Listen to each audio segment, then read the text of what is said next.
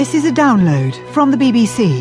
To find out more and our terms of use, go to bbcworldservice.com/podcasts. This is Tim Franks with Newshour recorded on the 21st of April at 21 hours GMT. Coming up, the Geneva deal on eastern Ukraine.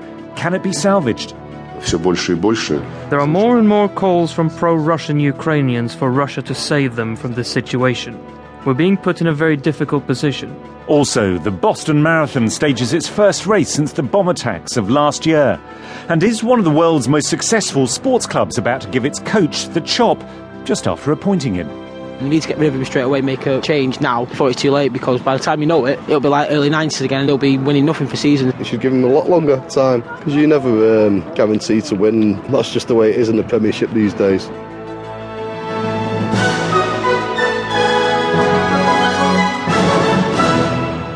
You're listening to the BBC World Service. I'm Tim Franks, and this is Newshour.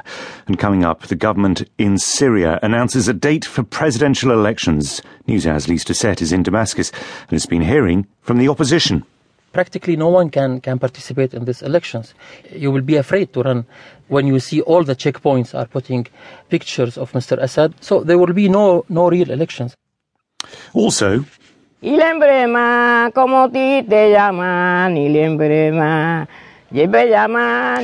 Cubans who can now trace their roots to a single village in West Africa.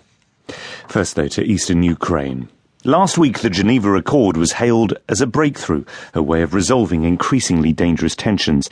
Today, two of the major power brokers in that accord, the United States and Russia, showed just how frayed hopes are.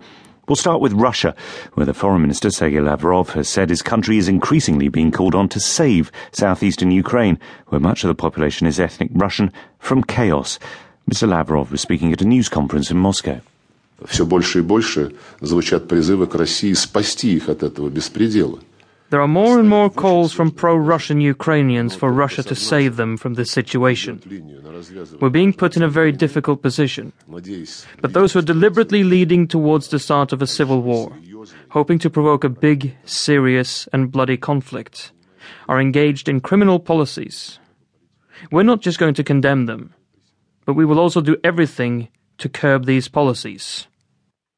Mr. Lavrov also said that any undermining of the Geneva Agreement was down to the Ukrainian authorities. He said the government in Kiev had not moved to disarm illegal military groups, in particular the ultra-nationalist group Right Sector, the people Mr. Lavrov blamed for a fatal shooting on Sunday at a pro-Russian checkpoint in eastern Ukraine.